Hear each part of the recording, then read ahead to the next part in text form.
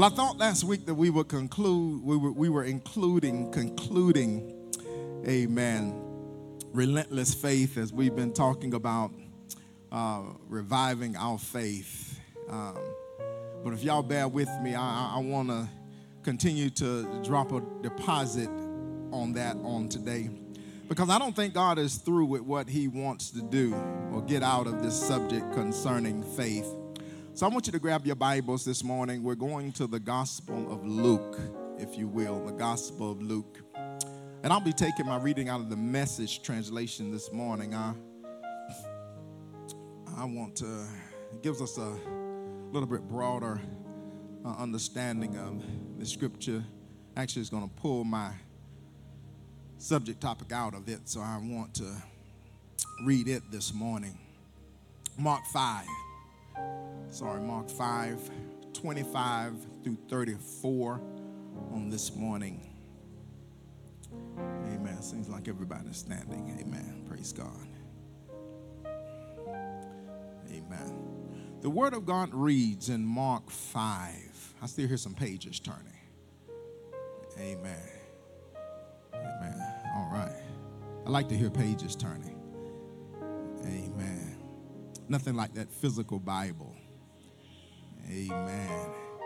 Amen. The Word of God reads in Mark 5, starting at the 25th verse.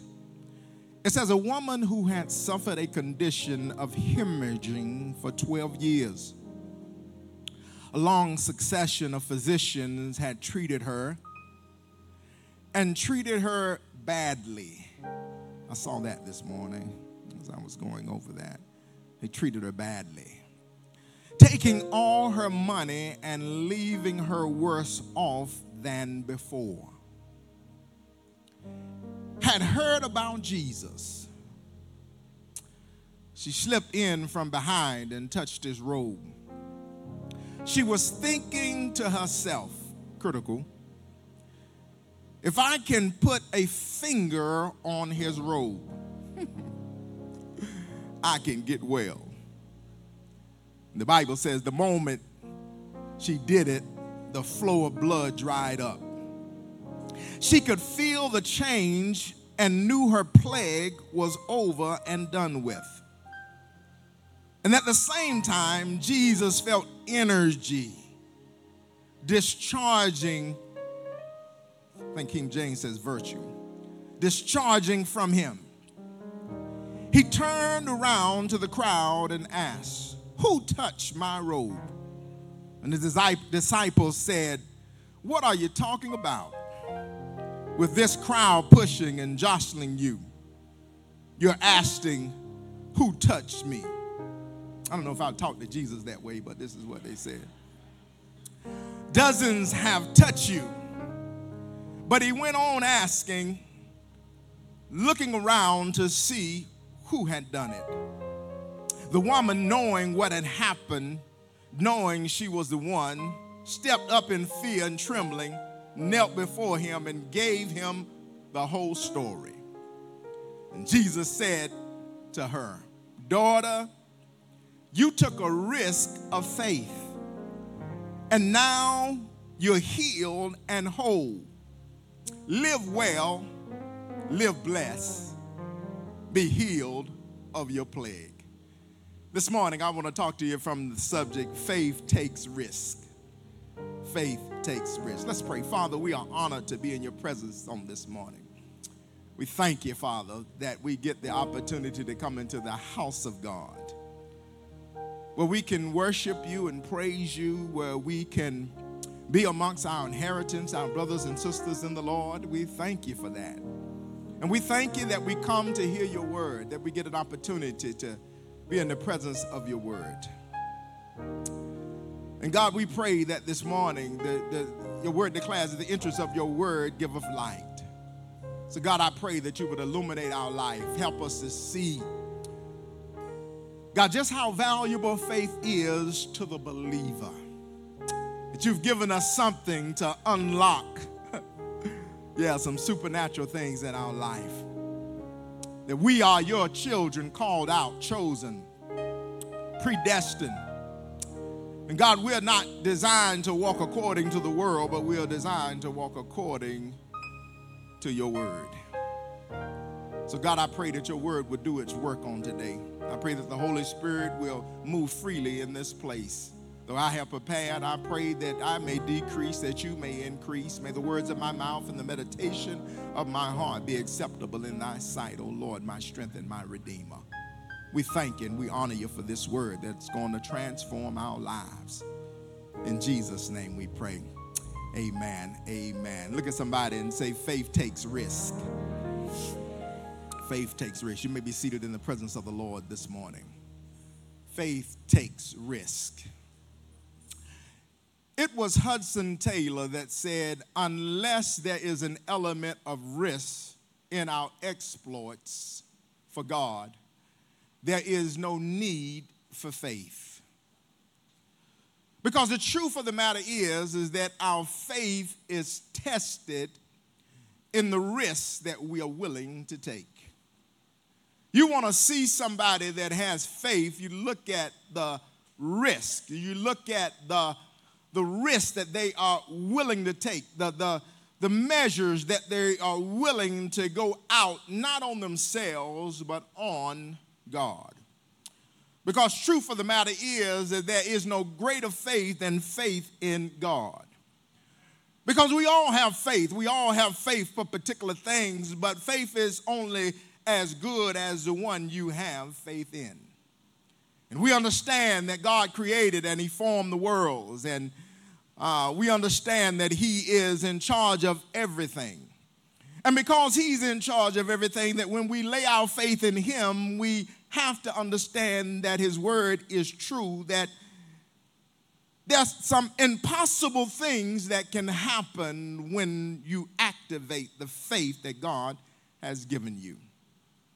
There's a story about a single traveler who was traveling in the desert, and he was running out of water, and he realized that if he did not find water, that he would ultimately die. And this traveler, as he's going on traveling through the desert, he sees in the distance, he sees an abandoned cabin. And when he arrives at this abandoned cabin, understand, he discovers an old rusty pump near the back door. And as he looks at this pump, he notices a tin can that is tied to this pump and a note inside the tin can. The note had the following inscription. It said, "Dear stranger, the well has never gone dry, but the pump needs to be primed in order to bring up the water." And there was a white rock that was near the pump, and this inscription tells him that under this white rock, I buried a jar of water away from the sun. And there's enough water in this jar to prime the pump. It says, pour half of it in the pump and wet the leather, and wait, then pour the rest of the water into the pump and begin to pump. And the inscription said that when you finish, put it back, fill the jar of water up and put it back under the rock and leave it for the next traveler that comes by. And it concludes with, have faith and believe. Now, if you were that single traveler this morning, what would you do? What would you do if you were dying of thirst? And there's a pump there, but you see no water, but up under the rock, you notice, there's a jar of water. My question is, would you drink the water? Or would you take a chance? Would you take a risk and pour it into the pump, priming the pump to get you all the water that you would need? Yeah. What would you do? What would you do? Yeah, just like this story this morning, life is full of risk. And if we're going to be anything like what God had, if our life is going to be anything like what God has intended it to be, understand it's going to involve taking risk. Yeah, it's going to involve putting a risk out there. It's going to involve faith that takes risks. In our text this morning, we're introduced to a woman who Jesus himself says, he's quoted as saying, took a risk of faith. And because of it, understand, her life was never the same. Because she was willing to do what others were not willing to do. It's amazing because as I look at this text, the Bible says that there's a multitude around Jesus, and they're there for specific reasons, but we only hear about this particular woman being delivered and being set free because she took a risk. She activated something that she had on the inside that separated her from anybody else. In our text this morning, we are introduced to her.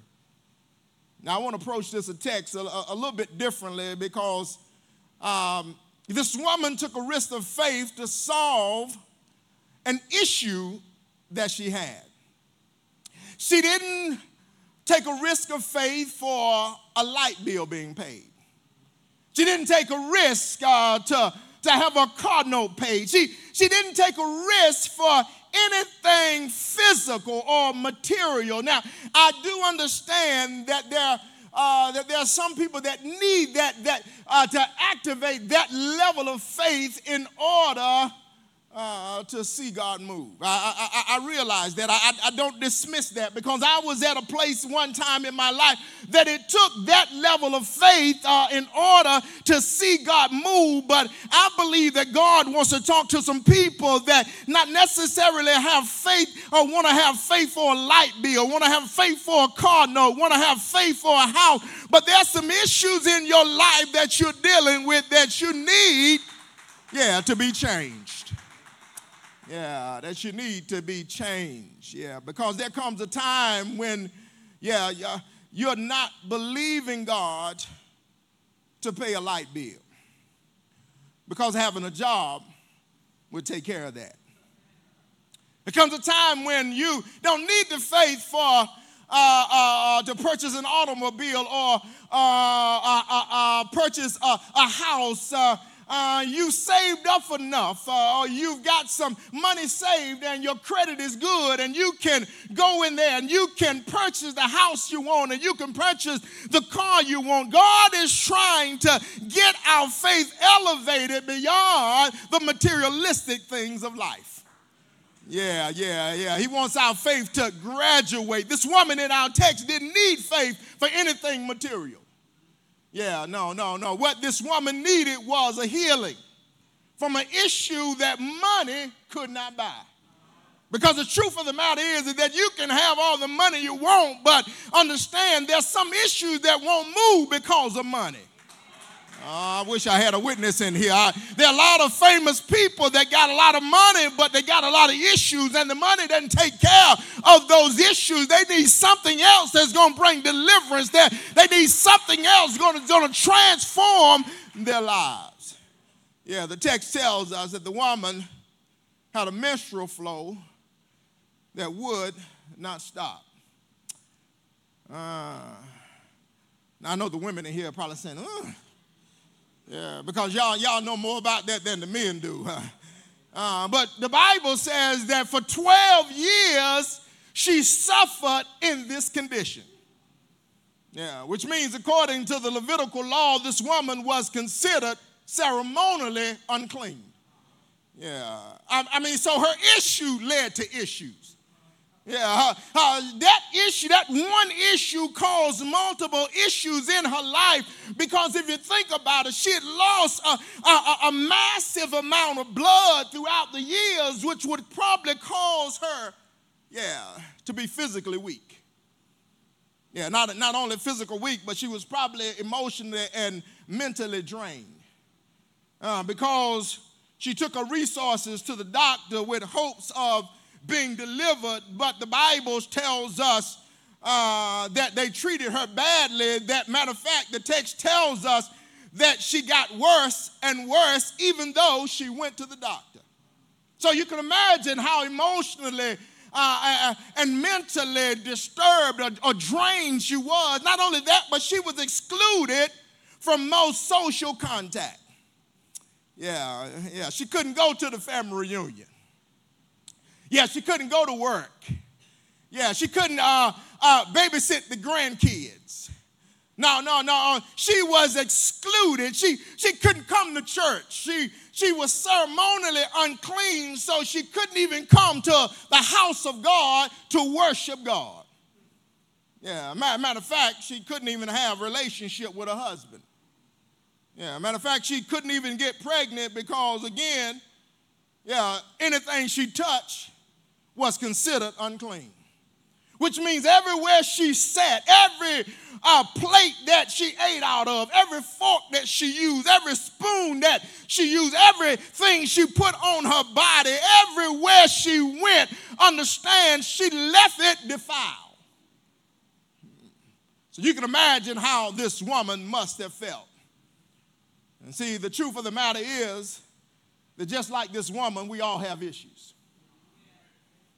I mean, there may be some in here that got big issues. There may be others that have small issues. But the truth of the matter is that no matter who you are, what title you have, where you live, what you drive, what pedigree you got, understand we all got some issues.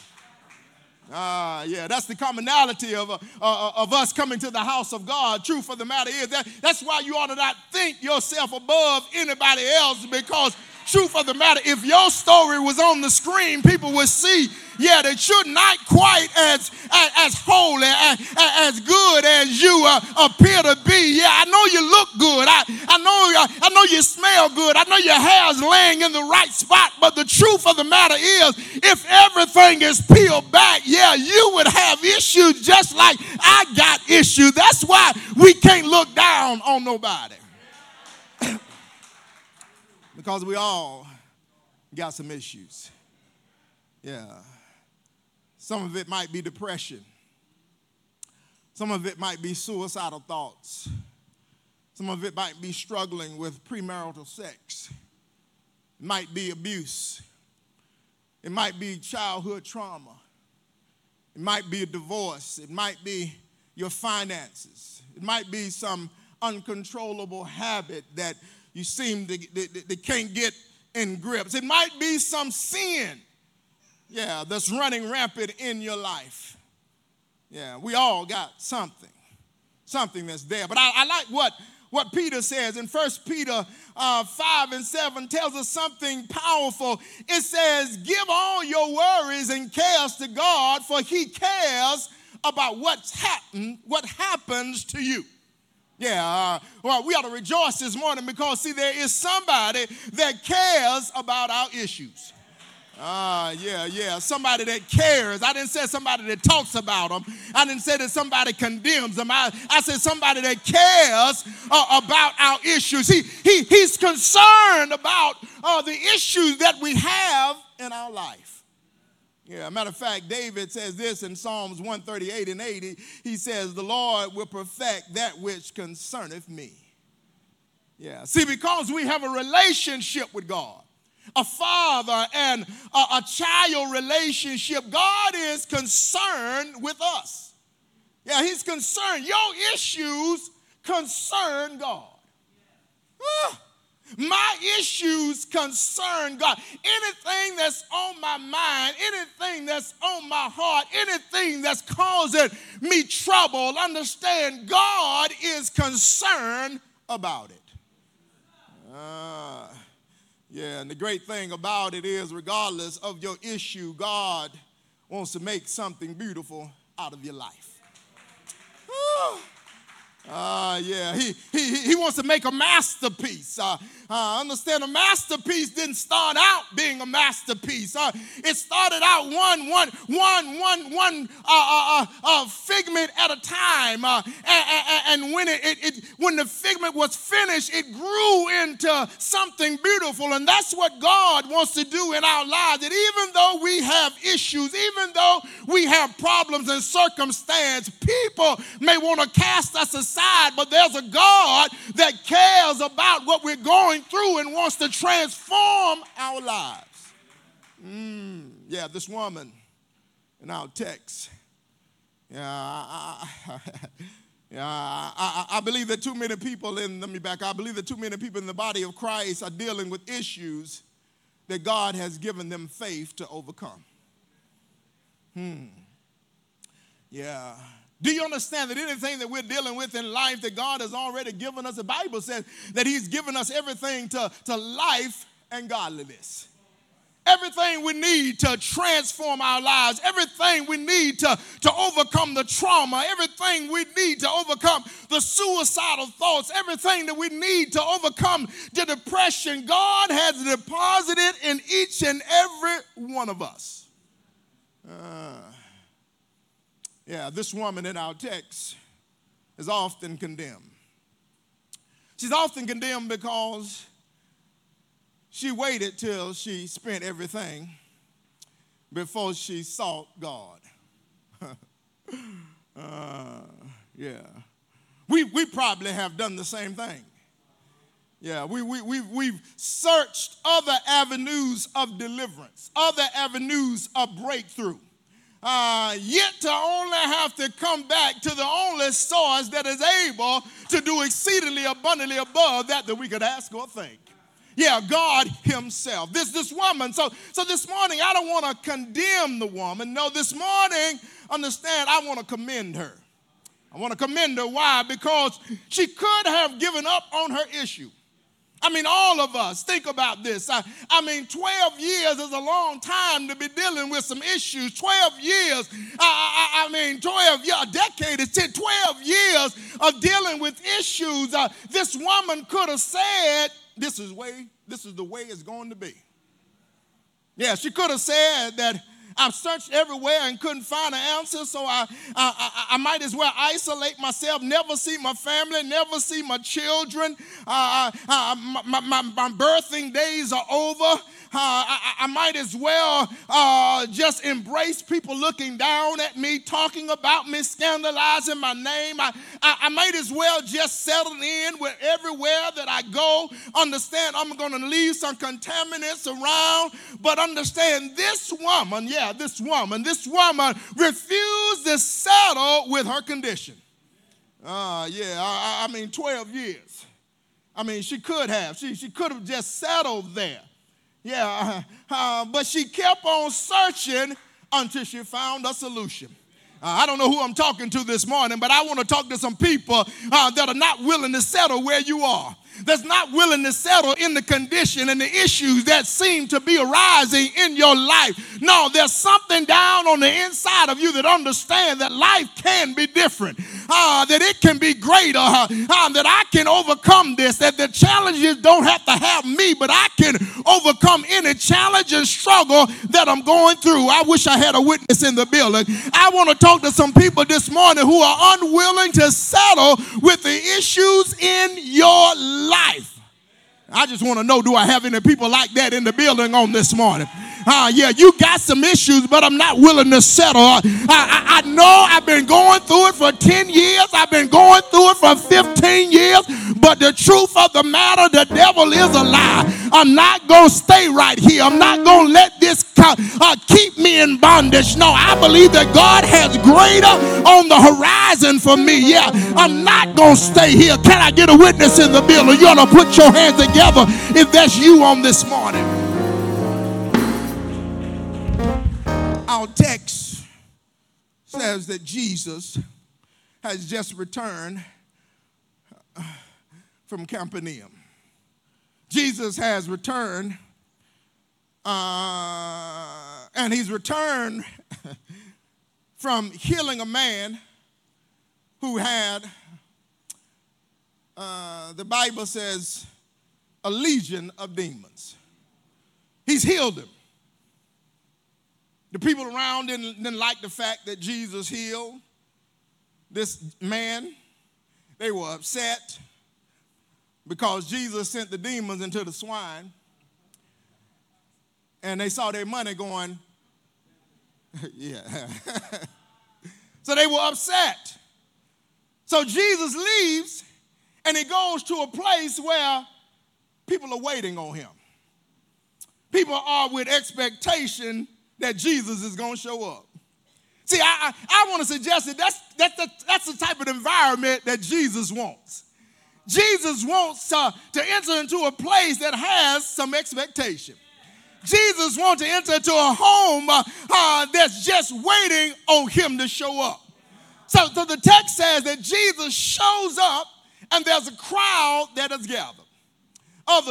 Some have gathered to hear the words of Jesus because there's something about his word that is transformative. Yeah, they had heard nothing like Jesus. He shows up on the scene and he begins to preach and bring deliverance and healing. And there was nothing like it. So some are waiting to hear the word, and then some are waiting for a miracle. Yeah, some are waiting to see their lives change. The text says, it tells us that Jairus, an official from the local synagogue, approached Jesus and begged him to come to his house. Jairus, the Bible says that he has a 12-year-old daughter, significant because she was 12, and the woman who had an issue of blood had suffered 12 years. So she had suffered just as long as this child had been born. And Jesus, he hears Jairus out, and he makes up his mind that he's going to Jairus' house to bring healing to his daughter.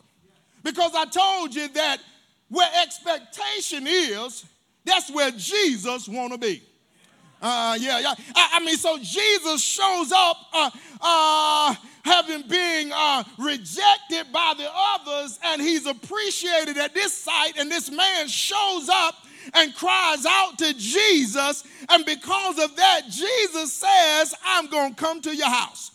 Yeah, I don't know about you, but I'm so glad that I got a God, that if I just set the expectation, he'll show up and show out. And that's what the enemy does not want us to have, is an expectation that when God shows up, something is going to happen. But I wish I'm talking to 5 or 10 people in here that you realize that when God shows up, something has to happen. Yeah, when God shows up on the scene, I mean, something supernatural has to happen, and this is what's taking place. Jesus is on his way, and as he's on his way, understand, the disciples said that the crowd is jostling him. They're in a crowd. I don't know if I don't necessarily like to go to the fair because I just don't like the crowd. So if I'm going, I already got my list. I know that I'm going to get me some corn. I know I'm going to find that turkey leg. I know I'm going to find that powdered, y'all know what I'm talking about. Yeah, I got some witnesses in the building. And once I get that, I'm good. I can make my exit route because of the crowd. People bumping all up in you, all up on you, the crowd. And Jesus here, is being jostled by the crowd. But something happens. The text tells us that Jesus is touched by a woman having an issue of blood. So this wasn't an ordinary touch. I mean, when this happened, understand, the text tells us this woman with an issue of blood, it says the moment that she did it, the flow dried up, and she could feel the change and knew her plague was all over. I don't know who I'm talking to this morning, but I just want to tell somebody, I want to tell somebody it's about to be over and done with. That's what happened when this woman showed up and touched Jesus. The Bible says that her issue, her plague was over and done with. So I don't know what the enemy has been bringing your way, but you ought to put him on notice and let him know it's about to be over and done with. Yeah, I know you've been sending this issue around 5 or 10 years, 3 or 4 months, but I got news from heaven on this morning, that it's about to be done and over with. It has an expiration date. Somebody ought to praise God that your problem, that your issue has an expiration date, that sooner and later, understand, is going to be changed. The text tells us that Jesus tells us in 34 that all this happened because she took a risk of faith. She was healed and made whole. The text says that she heard about Jesus. It's critical what you hear. The Bible said faith comes by hearing, and hearing by the word of God. If we want to be delivered, if we want to be set free, we got to put ourselves in an atmosphere where we can hear that change happening in our life. In other words, you got to watch out of the company you keep. Yeah, you telling people about your issues, but they ain't telling you how to get delivered. They ain't telling you how to be set free. No, they telling you, child, you got to live with it. No, you got to deal with whatever you're going through. The devil is a liar. Yeah, because I serve God, because I'm healed, because I'm chosen, because I'm called out. Understand, somewhere down the line, this thing is going to be done and over with. It's going to be done and over with. She hears about Jesus. And the text says that it triggers a thought. It says that she was thinking to herself, if I can put a finger on his robe, I can get well. I love that, because as I was looking at that, I really saw the magnitude of this woman's faith. Because she didn't say, if I hug Jesus. She didn't say, I got to grab him. She didn't say, I got to put my whole hand on him. She said, if I can just put one finger on his robe, understand, I know my situation would change. I got news for somebody, that you're a finger away from your situation being changed. You're a finger away from touching God. You're a finger away from seeing your breakthrough. You're a finger away from seeing that thing in the rearview mirror. Yeah, it used to be present, but it's no longer present because of your faith. I wish I had somebody that would believe that on this morning. You are a finger away. Touch your neighbor and say, you're a finger away. You're a finger away. You're a finger away. See, faith is not only about what you do, but it also involves what you think or believe. Because truth of the matter is that you can't do anything that you don't believe in. I mean, this is the devil's strategy. Yeah, he wants us to distort or dilute what we believe. In other words, he wants our faith watered down. If whatever God did last year, understand, he wants that faith watered down this year, because if it's watered down, then we won't believe God for what he did, for what he's going to do in this season like he did in the last season. But my Bible says he doesn't change, that he's the same yesterday, today, and forevermore. So whatever I went through last year and he brought me through it, understand, I ought to believe in this season, because he did it last year, he's able to do exceedingly abundantly above in this season of my life.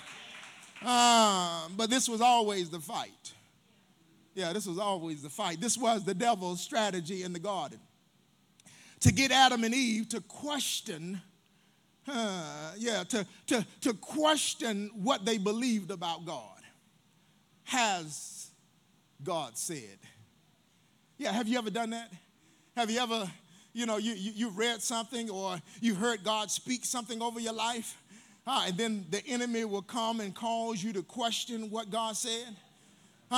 The reason that he's doing that is because he doesn't want you to have faith in what God has said. So he wants it watered down. He wants doubt to creep in. He wants unbelief to creep in. And this is the same thing he did in the garden when he said, "Hath God said?" Yeah, see, what you believe is critical. Yeah, look at your neighbor and say, what you believe is critical. Yeah, what you believe is critical. What you believe matters. Adam and Eve's unbelief got them moved out of the garden. And can I suggest that that's the same plot, plan, scheme of the enemy today? Is to get you moved away from the promises and destiny and purpose that God has for your life by having unbelief, by believing what the enemy is saying. Yeah. I mean, the fight is for what you believe. The fight is for your faith. It's for your faith. He doesn't care about what you drive. He doesn't care about where you live. He's after your faith. Now, he will use that to get to your faith, but he doesn't want it. Oh, yeah. He's not worried about your car. Yeah. I ain't gonna miss. Look at what Solomon tells us in Proverbs 4:23. Solomon says this. He says, keep your heart with all diligence, for out of it springs the issues, there it is, the issues of life. The New King James translation says this, be careful how you think. Your life is shaped by your thoughts. As a man thinketh, the Bible says, Proverbs 23:7, as a man thinketh, so is he. So whatever you think, understand is going to shape your life.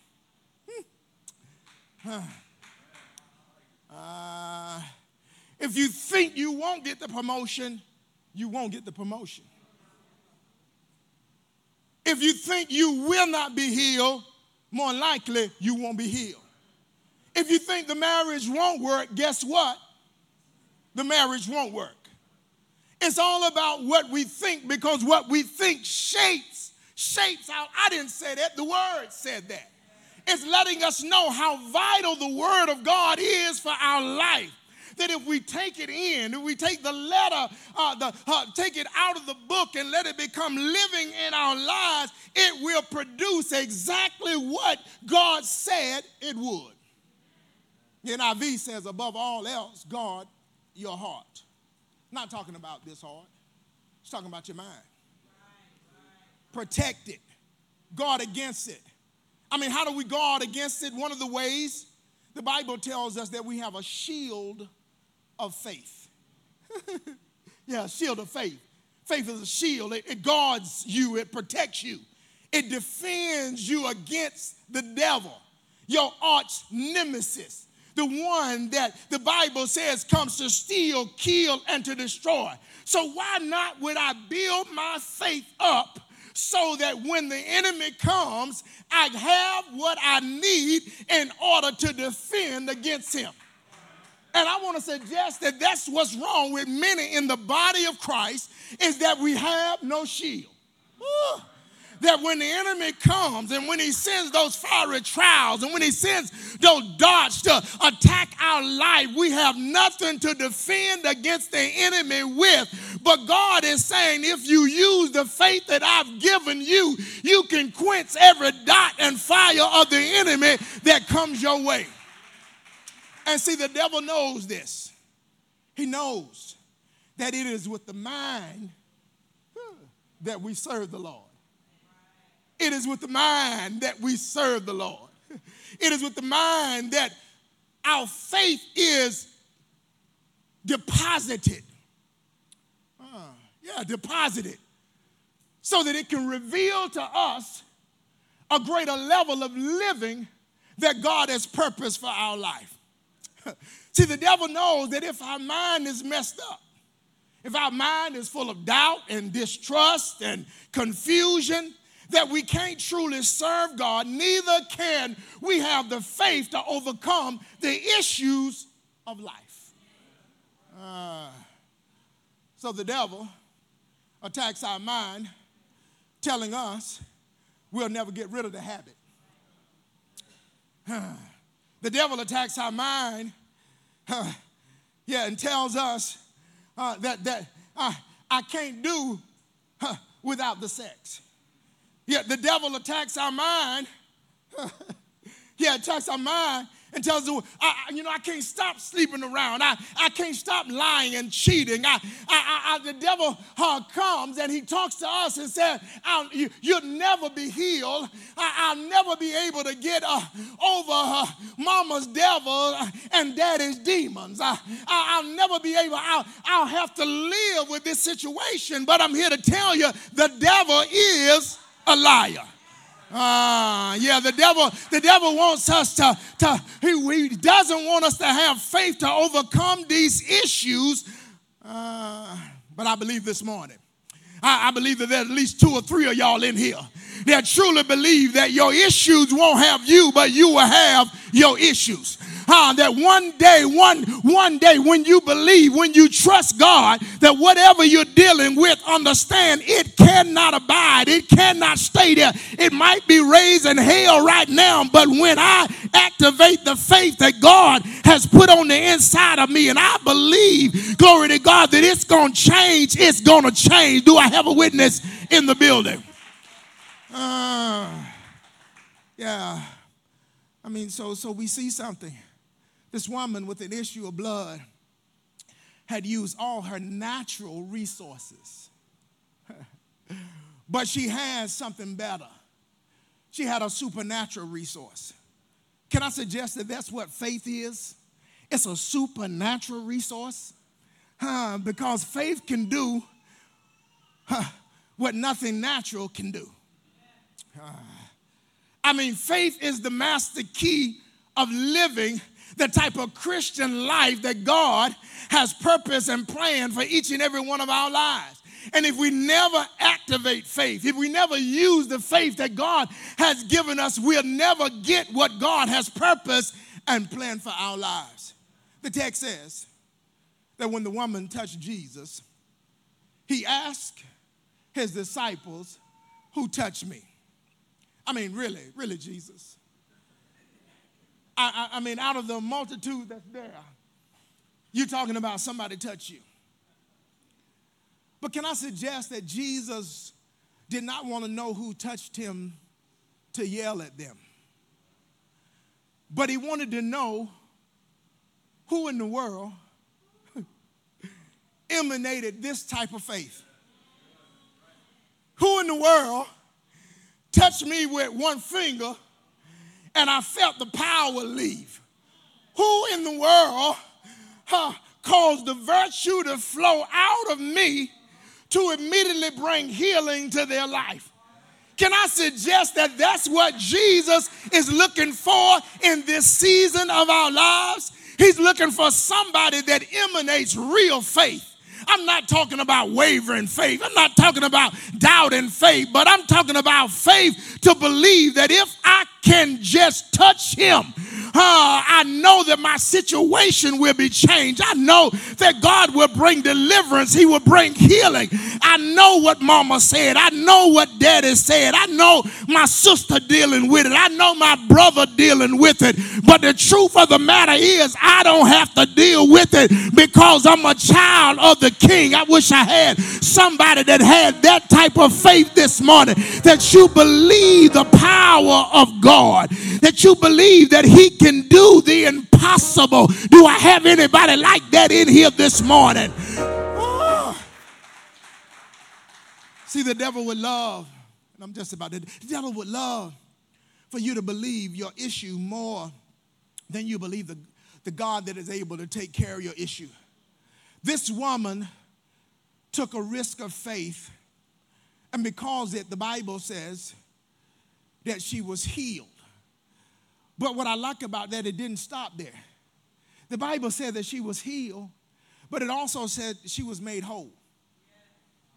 Y'all help me to understand that. I'm a little slow. Wouldn't I just want to be healed? I've been dealing with this issue for quite a long time. That would be enough, I would think. But what I love about God is that he does not only see that issue, but he sees other things in our lives that ultimately could lead to some other issues. And the Bible says that she was healed that day, but she was also made whole.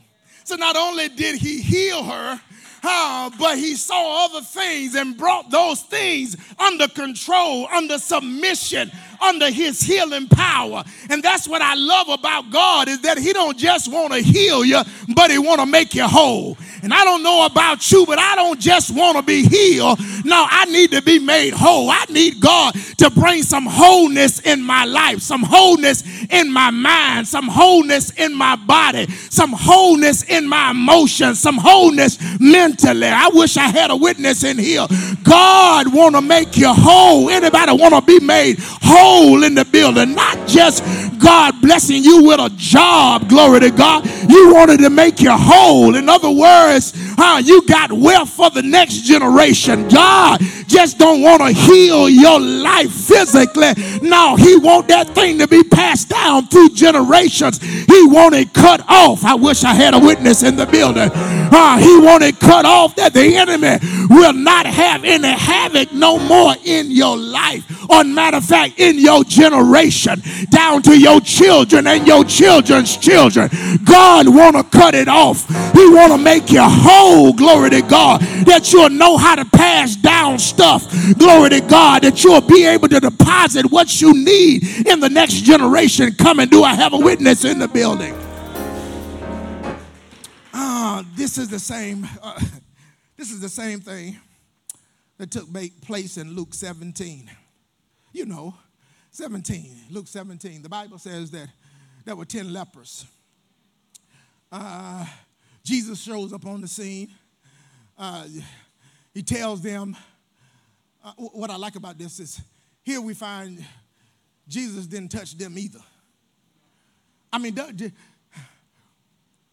Jesus can do a miracle without touching.